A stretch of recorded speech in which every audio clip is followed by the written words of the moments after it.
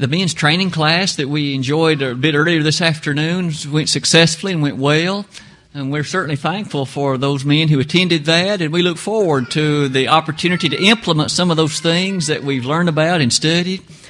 And as we've gathered this evening to look at yet another study in the book of Exodus, might I direct your attention to where we left some 3 weeks ago. And while you're turning to those chapters 12 and 13 of the book of Exodus, might in fact I use that opportunity to express appreciation to those men who so capably and ably filled in the pulpit not only last Sunday evening but also the Sunday prior to that. I believe that was Trail and also Lester as they filled in on the Sunday night lessons. Again, very appreciative for those men, their ability, their willingness, and the tremendous job that no doubt they in fact did. We began a series of lessons several weeks ago now studying in the book of Exodus on Sunday evening.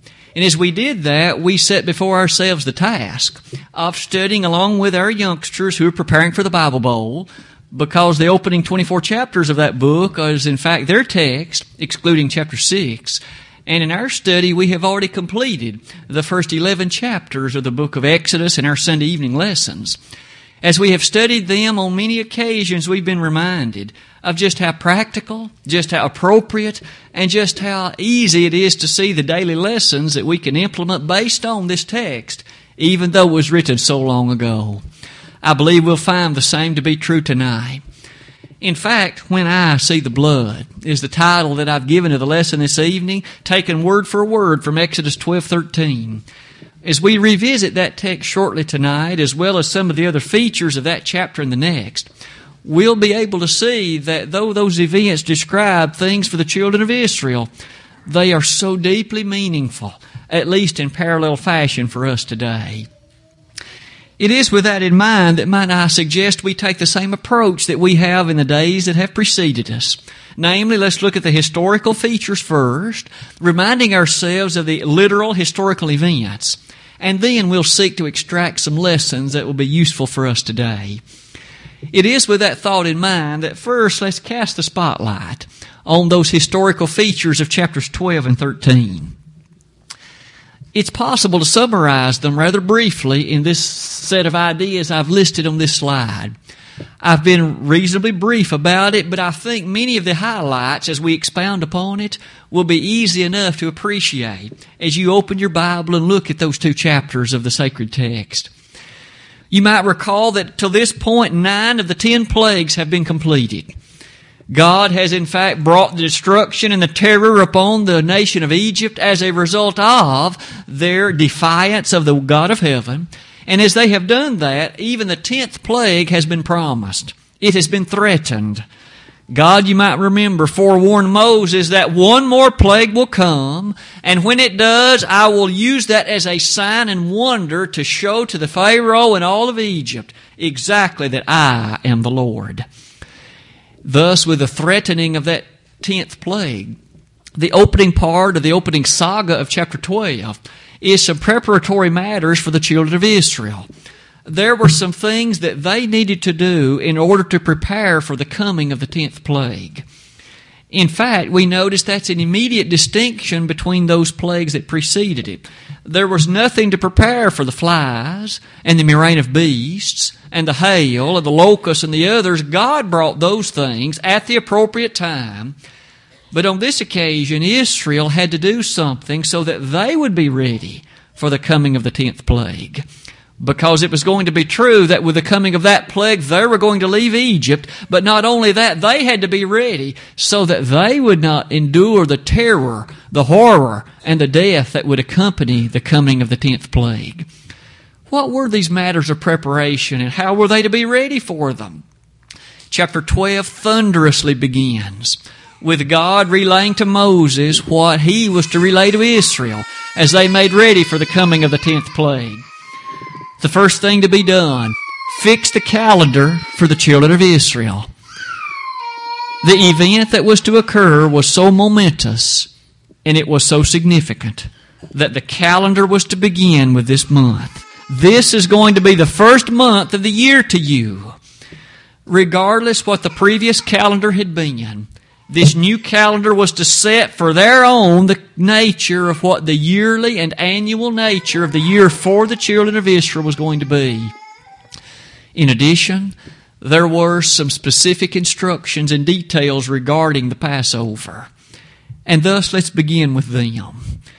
In verse number 3, and beginning on through mostly the remainder of that chapter, we find many rather detailed, specific, and careful instructions given with respect to this matter called the Passover.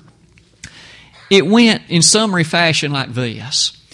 Each family, each household, at least that was the ideal, was to take a lamb. They were to gather or take up the lamb on the 10th day of this first month. They were to keep up that lamb until the 14th day. All the while, that lamb was to be a male of the first year and without blemish. They thus had to be very careful about the lamb that was selected, and not only upon selecting it, they had to maintain a careful separation for it, for again that period of a few days. Upon the arrival of the 14th day at even, they were to in fact take the life of that lamb. However, notice they were to break no bones of it. They were to be very careful and to maintain the integrity of its blood, because that was going to be used for another purpose later. As they took the life of that lamb, it is also to be noted that in the course of this chapter, they were to make preparation because that family was going to consume it. But as they prepared it again, no bone was to be broken, and furthermore, it was to be roasted with fire. It was not to be boiled. It was not to be prepared in any other fashion. Roast with fire, and furthermore, eaten that night with unleavened bread and bitter herbs. The contents of the meal were thus specified. And what's more, we notice none of it, at least in principle, was to remain till morning. Any amount that was, in fact, to remain was not to be consumed. It was to be burned with fire. And furthermore, after the meal that evening, they were to remain in that house and not go out at all that night. You might note again with me how unorthodox and how unusual those instructions may have appeared.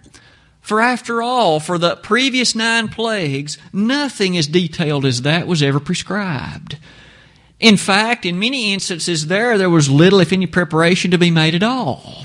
And yet suddenly now the Israelites themselves had to collect a lamb, prepare it appropriately, eat the food that night, and do so with all the character and all the regard for the solemnity of these commandments. And now back to that blood that I mentioned earlier.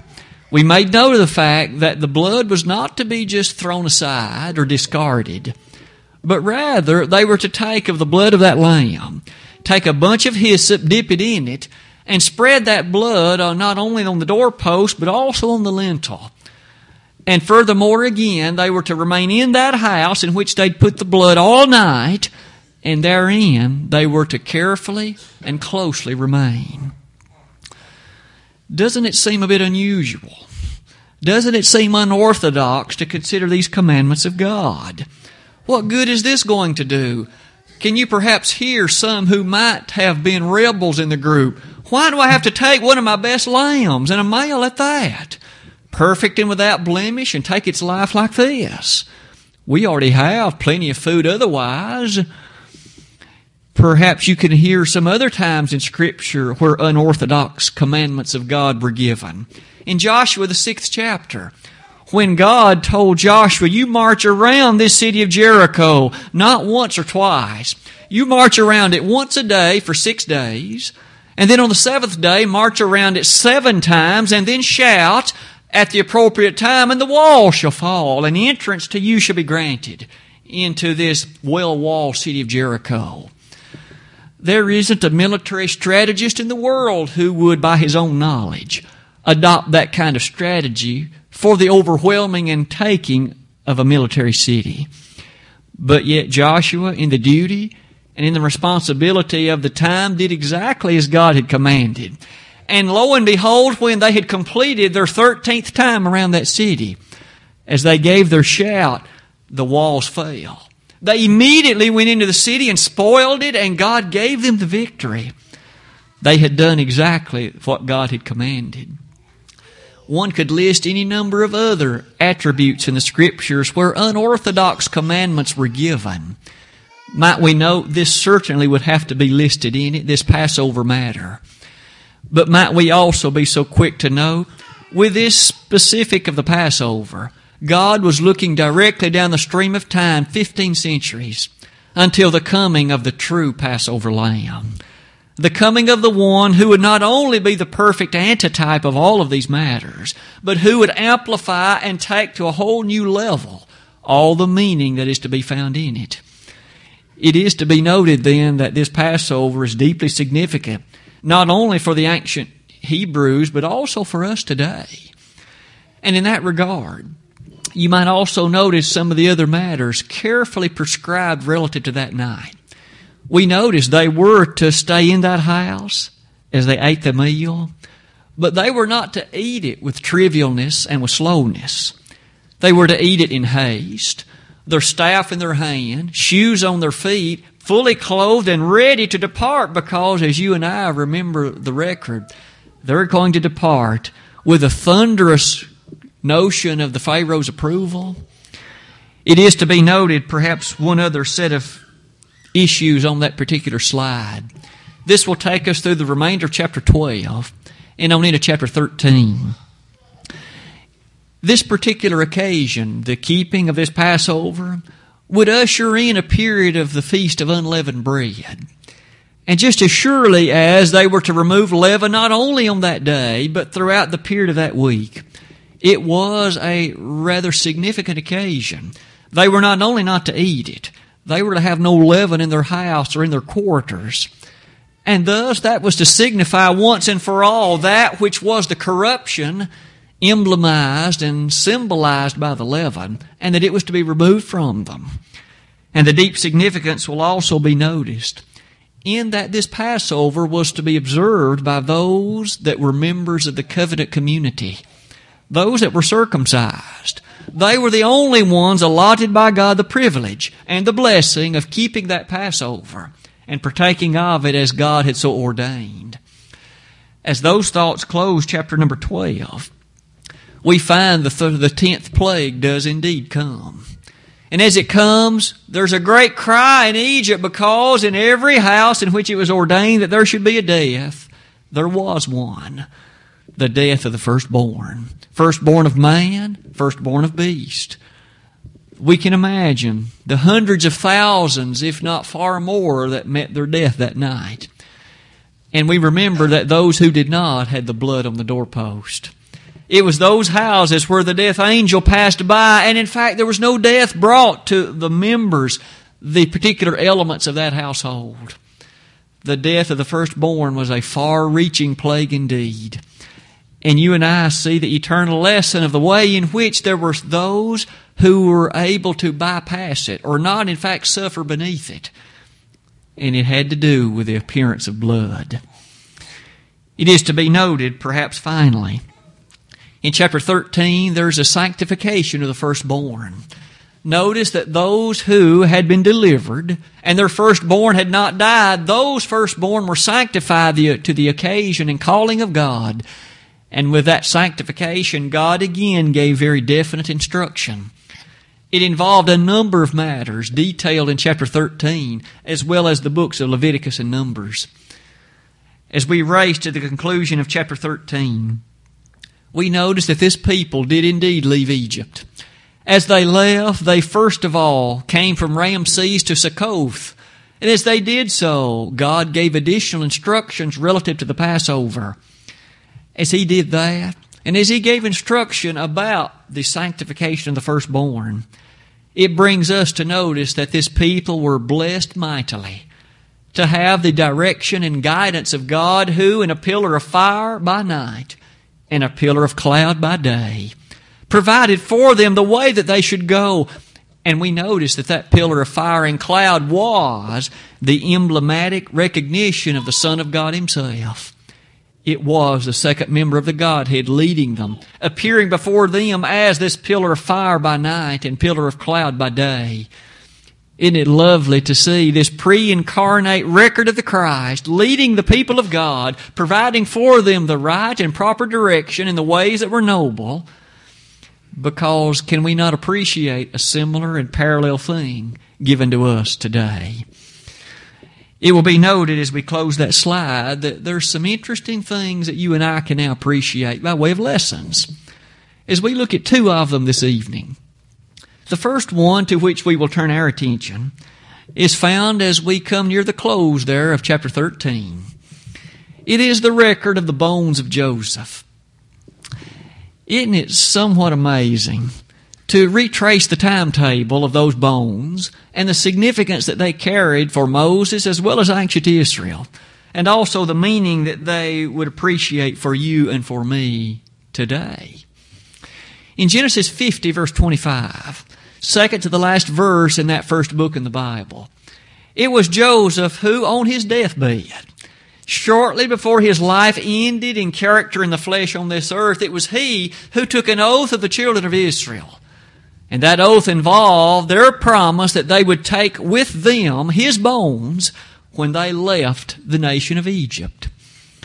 And in that very solemn occasion, we can see, can we not, that Joseph had a firm conviction and an absolute assurance that these people were going to leave Egypt.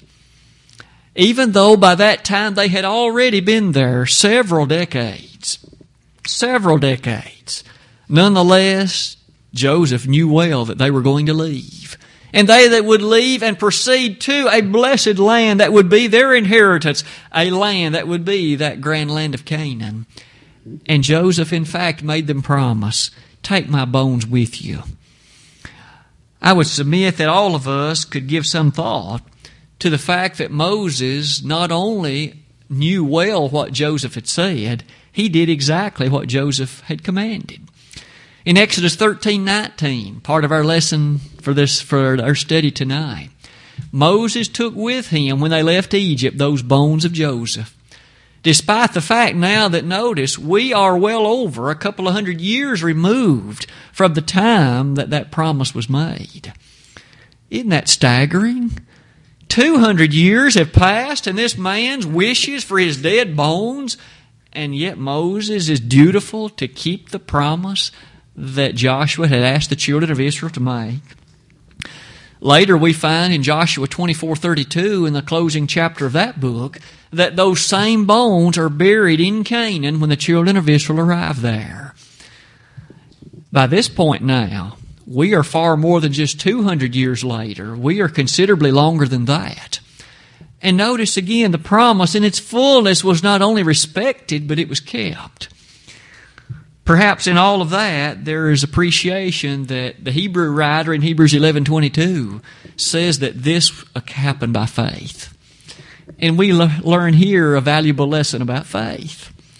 Just as surely as faith is the substance of things hoped for and the evidence of things not seen, Hebrews 11:1, notice that in that definition it has the capability and the absolute realization of the fact that the substance of things hoped for, but it's the evidence or the assurance of what is not seen. Joseph didn't live long enough, of course, to see his own bones buried in the land of Canaan. He'd long since left the earthly scenes of this existence. But nonetheless, through the eye of faith, he knew well that it would take place, and he was so certain of it that he made specific statements about the details of how it was to occur. There's a grand lesson about faith in that, isn't there? Because you and I too live and dwell through the eye of faith. There's still the incredible character of salvation. And though you and I experience it here, we know the grandeur and fullness of it will not be appreciated until we reach those pearly climbs of that place called heaven. But notice you and I see that through the eye of faith.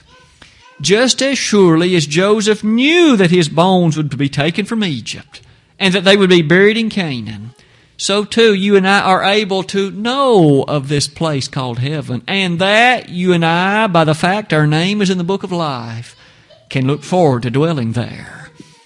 There is something to be said for the assurance in regards to salvation. How often did the New Testament writers bring us to that appreciation? In John 11, verses 25 and 26, when on that occasion it was Martha who in fact attempted to correct our Savior because she didn't understand, because her brother Lazarus had died. She in fact said, I know that He will rise at the resurrection at the last day. But you see, her assurance in that needed one final element of conviction, because it was in the two verses that follow that Jesus said, I am the resurrection and the life. He that believeth in me, though he were dead, yet shall he live again. You and I can thus ask, do you and I believe that? How often have we been called upon to visit that funeral home or that place of burial, that cemetery? And yet we should appreciate and know for certain that those who are the children of God will in fact rise to what's called a resurrection of the just in John 5:28. A resurrection of that just which will emanate in their experiencing all the goodness of an eternity with comfort and bliss and peace.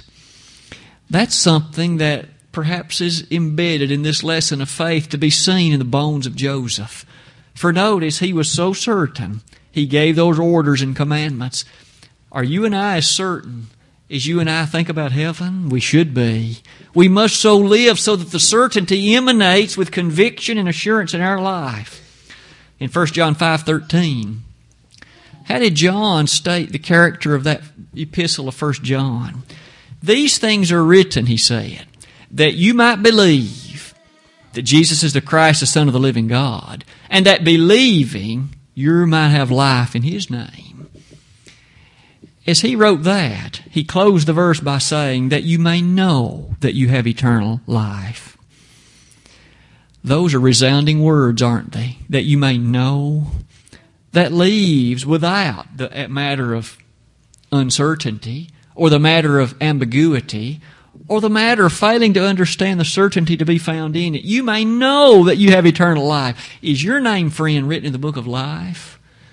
You and I should so live each day based on the pattern and character of this book that our name is written in that book. Paul wrote about those in Philippians 4 whose names were written there. Moses made note of it back in Exodus 32 and 3 about those names written there. And isn't it true in Revelation 20 verses 14 and 15 that you and I can understand the greatness of the names who are written there? We learn much from the bones of Joseph and his assurance relative to them. But there's another lesson that we can also appreciate. It is to be seen in that verse that was our lesson text tonight. When I see the blood. Perhaps we should devote the remainder of our time tonight to reflecting on when I see the blood. And what was the significance involved in the nature of that event? We remember in detail it went like this literally. They again were to take that lamb that they had gathered up, and on the 14th day its life was to be taken and its blood was to be placed on the lintel and doorposts. And at midnight that night when the death angel came through Egypt, on all the houses wherein the blood was seen, the angel would pass by and there would be no death brought to that house, either for the men or the women or the beasts. And the way the Lord stated that is, when I see the blood, I will pass over you. The parallel to that in the New Testament is so striking, and it is also so meaningful. In fact, blood finds its way into the sacred text on so many occasions. It is so vital to the lesson of truth. 447 times in the Old and New Testaments the word blood appears. That alone signifies how often the matter of blood found its way into the God's deliverance and revelation of His truth. For instance, we find in Leviticus 17:14 that blood, in fact, is vital to the physical character of existence. The life is in the blood, the sacred writer penned for us. Well, you and I know today that medical science now understands that fact, but it didn't always. As recently as 400 years ago, there was still the belief that to make one well, one needed to let the blood in a procedure called bloodletting. And in that way, a fair amount of the person's blood was allowed to drain from his or her body. Their belief was that there was evil spirits in the blood, that there were these matters causing diseases. Of course, you and I now know that the life is in the blood. The blood is necessary for one's physical existence here. But in fact, it is also far more than that. You'll notice that as we've recounted what happened in Exodus 12, verse 13, so much more could rightly be said. Because also blood is vital to spiritual life as well. We noted earlier that it was vital for physical life, but let's take that a level deeper. It's vital for one's spiritual life. You see, there is no spiritual life separate and apart from God. If one is separated from God, he is lifeless spiritually. He's spiritually dead, and in the language of Ephesians 2 verse 1, he's dead in trespasses and sins. It is the case then that spiritual life, as we're about to read, is also connected identically with and to be found only through the channel and the thoroughfare of the matter of blood. The Hebrew writer in Hebrews 9 verse 22 pointed out this fact. He made note that things in the Old Testament were purged and purified with blood, but he drew a New Testament parallel to it and said, without the shedding of blood is no remission. The remission of what? Sins. Without the shedding of blood is no remission. Given that the blood of bulls and goats could not take away sin, Hebrews 10 verses 1 and 4, and furthermore that they were unable to clarify, or I should say clear the conscience of those that were therein offering them, we learned then that those Old Testament animal sacrifices were never able to cleanse and purify the conscience and to allow one to stand remitted of sin before God ultimately and finally. Without the shedding of blood, though, is no remission. As we thus ask, what blood can it be if it's not animals? The only kind of blood that remains is human. However, there is a problem. Because you and I are sinners, you and I are unable to shed sufficient blood to cleanse sin. My blood, despite the fact I can shed it in some process or procedure, that blood would not cleanse myself or anyone else, because I am a sinner. And the same can be said of you. And thus, one would seem to think that human blood in general also is insufficient. It is at this point, though, that the shedding of blood still is necessary, and God answered the need. He initiated the process by the sending of His Son. And when that Son was born to Joseph and to Mary, there in that city of Bethlehem, His purpose for coming was to fulfill ultimately what had been written in Exodus 12, verse 13. When I see the blood, I will pass over you.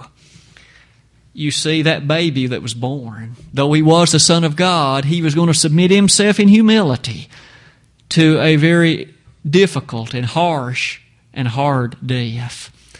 Jesus was born to die. And just as surely as He did, it was the blood that He shed that allows, of course, and makes possible the remission of sins. Christ's blood, you see, is the agent of the New Testament. It is all built squarely upon Him. In fact, in Matthew 26:28, near, of course, the close of His life in the flesh, these scene of events took place that night prior to His crucifixion. He said, as He instituted what we call the Lord's Supper, He said, "This is my blood of the New Testament, which is shed for many for the remission of sins." There's mention again of blood, but the Lord said, I'm not shedding it for myself. This is shed for many for the remission of sins. And when He shed that blood, the capability of it, the forgiveness that it makes possible, the remission of sins that it, in fact, allows to occur, is something that takes us back directly to that scene in Exodus chapter 12. Spiritual safety is only to be had when God sees the blood in your life and in mine. In fact, let's amplify that thought just a bit more. by looking at some more of the features of that blood and also what is stated in some other passages about it. So far, when I see the blood, I will pass over you. We've highlighted the thought that takes us down the stream of time from the days of Exodus to the coming of the Christ and to the blood that He shed at Calvary. When it is very specifically noted in John 19:34 that forthwith came forth blood and water. When that Roman soldier pierced His gentle side, that blood, what purpose does it serve, and what does it make possible for you and for me? Might I ask, what does the Bible say about those occasions when one in fact is covered by it, and the way in which one is covered with it? Perhaps we should well begin in Romans 6, verses 3 and 4. When Paul penned that letter to the Roman congregation, he said, "Know ye not that so many of us as were baptized into Jesus Christ were baptized into His death? Therefore we were buried with Him by baptism into death, that like as Christ was raised up from the dead by the glory of the Father, even so ye also should walk in newness of life." Isn't it still significant that in baptism one is buried with Him in what? Death. It is an occasion in which one is buried with Christ in death, but that death is where His blood was shed. And so it is in that attribute of baptism. One, in fact, comes in contact with the efficacy and the power and the unlimited greatness of the blood that Jesus shed. But now remember, we've said, when I see the blood. We will recall what happened when the deaf angel did not see the blood in Exodus 12. There was death brought to that house, and horrible, terrible death at that, because there was a great cry at midnight when it was understood that there was death in so many of the houses. When the blood is not seen today, death will follow. Spiritual death continues, and in the finality, if that again isn't remedied at some point, eternal separation from God forevermore. Everlasting death. Isn't that the way Jesus described it in Matthew 25:46? When He said, "These shall go away into everlasting punishment." That death is described as an outer darkness, isn't it? It is described as that case in which one can think back to the death that came to those households with no blood on the doorpost. Can we not begin to see the essentiality, the necessity, the importance of baptism? When I see the blood, I'll pass over you. No baptism, no blood. If one isn't scripturally baptized, one is not covered in the blood of Christ, for that is the only scriptural way in which it can be contacted, or in which its blessings can be attributed to the individual. But however, that too isn't all. Redemption is expressly stated to come through that blood, which of course is contacted at baptism. In Ephesians 1 verse 7, we read, "In whom we have forgiveness of sins," even the matter of redemption. And notice the word whom. That particular pronoun refers back to Christ.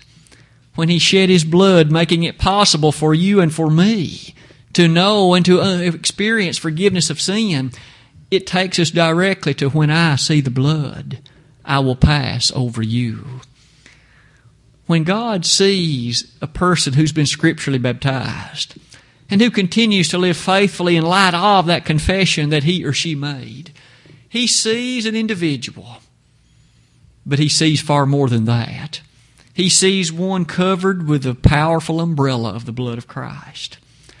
He doesn't see the filthiness that accords to you and to me, but rather He sees one cleansed and sanctified by that blood. He sees one who lives in the very nature and shadow of the blessing of the Christ.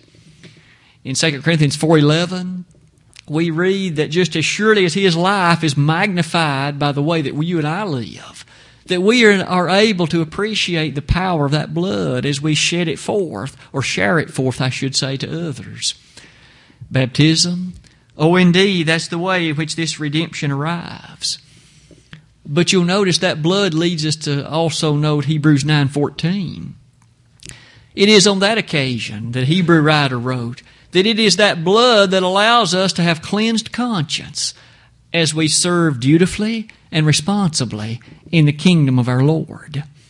Oh, what that blood is able to do. To cleanse you, to cleanse me.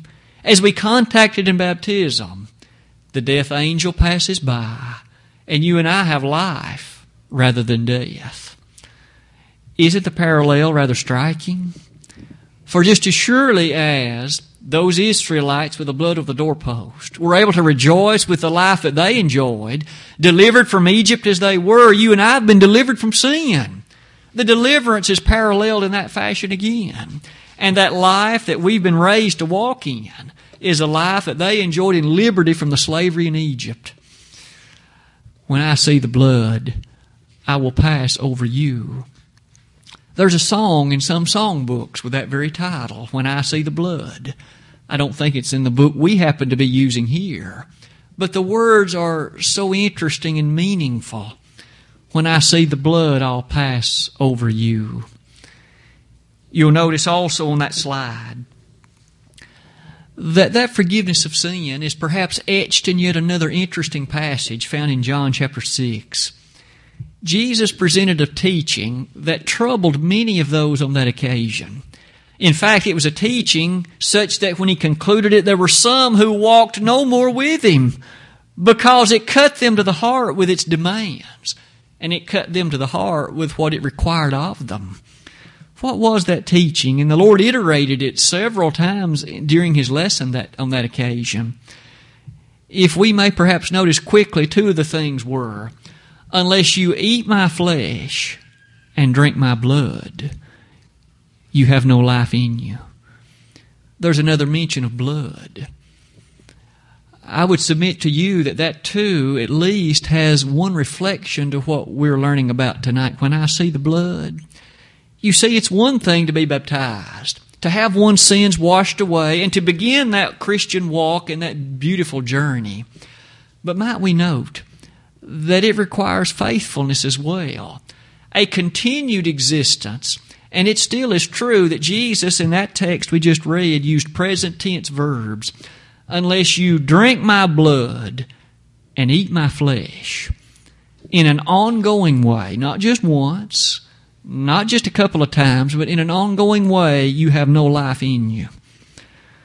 That doesn't have direct reference to the Lord's Supper. It, in fact, has direct reference to a person's life, his conversation, his conduct. Are you and I, day by day, drinking his blood and eating his flesh? Are you and I, day by day, living covered with this blood that keeps us cleansed, that keeps us redeemed, and that keeps our name in the book of life, and that keeps us on the path toward eternal life? For if we fall to the side and become unfaithful and we apostatize, you notice that Hebrews 10:26 says there's no more sacrifice for sins. That blood, though it's still powerful, it's not powerful for us because we're no longer eating his flesh and drinking his blood. That may sound somewhat gruesome in a sense, but basically it's very meaningful, isn't it? And it's powerful because it challenges us to ask, does God see the blood when he looks at you and when he looks at me? Because if he doesn't see the blood, the death angel's waiting. And the death angel is soon going to come our way. And if, again, the problem isn't remedied, sin will lead to our death. Romans 6, verse 23. The wages of sin is death. When I see the blood, I'll pass over you. Heaven has paid the price so that he can see the blood. Have you applied the blood to your life tonight in your baptism? Have you turned and relinquished control of your life to him? You'll notice that as we perhaps conclude our lesson with these final thoughts, our study tonight has been a thrilling one as we've been reminded that over 1,500 years there was a powerful parallel to that blood that was put on the doorposts. Now today, we literally don't put it on the doorpost of a building. You must cover your life with it, your heart with it. And have you done that tonight? If we could assist one or more in your response to the gospel call of invitation, might I invite you to think soberly and seriously, does God see the blood of Christ when he looks at me? If you can't answer yes to that tonight, please, in the urgency of the moment, think seriously about what you're about to do. And if you need to respond publicly, do that at once. We'll be happy to assist you in affirming your belief, the note of your repentance as we take your confession, and we'll be happy to bury you in baptism so that you can contact His blood, and then God will see the blood of His Son when He sees you. If you've done that, but you have not been faithful and true, as we were taught in Revelation 19 that we must be, then come back to your first love. Christ again will cover you with His blood, and He'll do so rejoicingly, because you can rejoice too. If we can help you by praying on your behalf, as we did this morning, we'd be honored to do that for someone else if that's the need in your life. But again, when I see the blood, I will pass over you. If you need to respond so that the blood will be yours in its blessings, why not do that while together we stand and while we sing?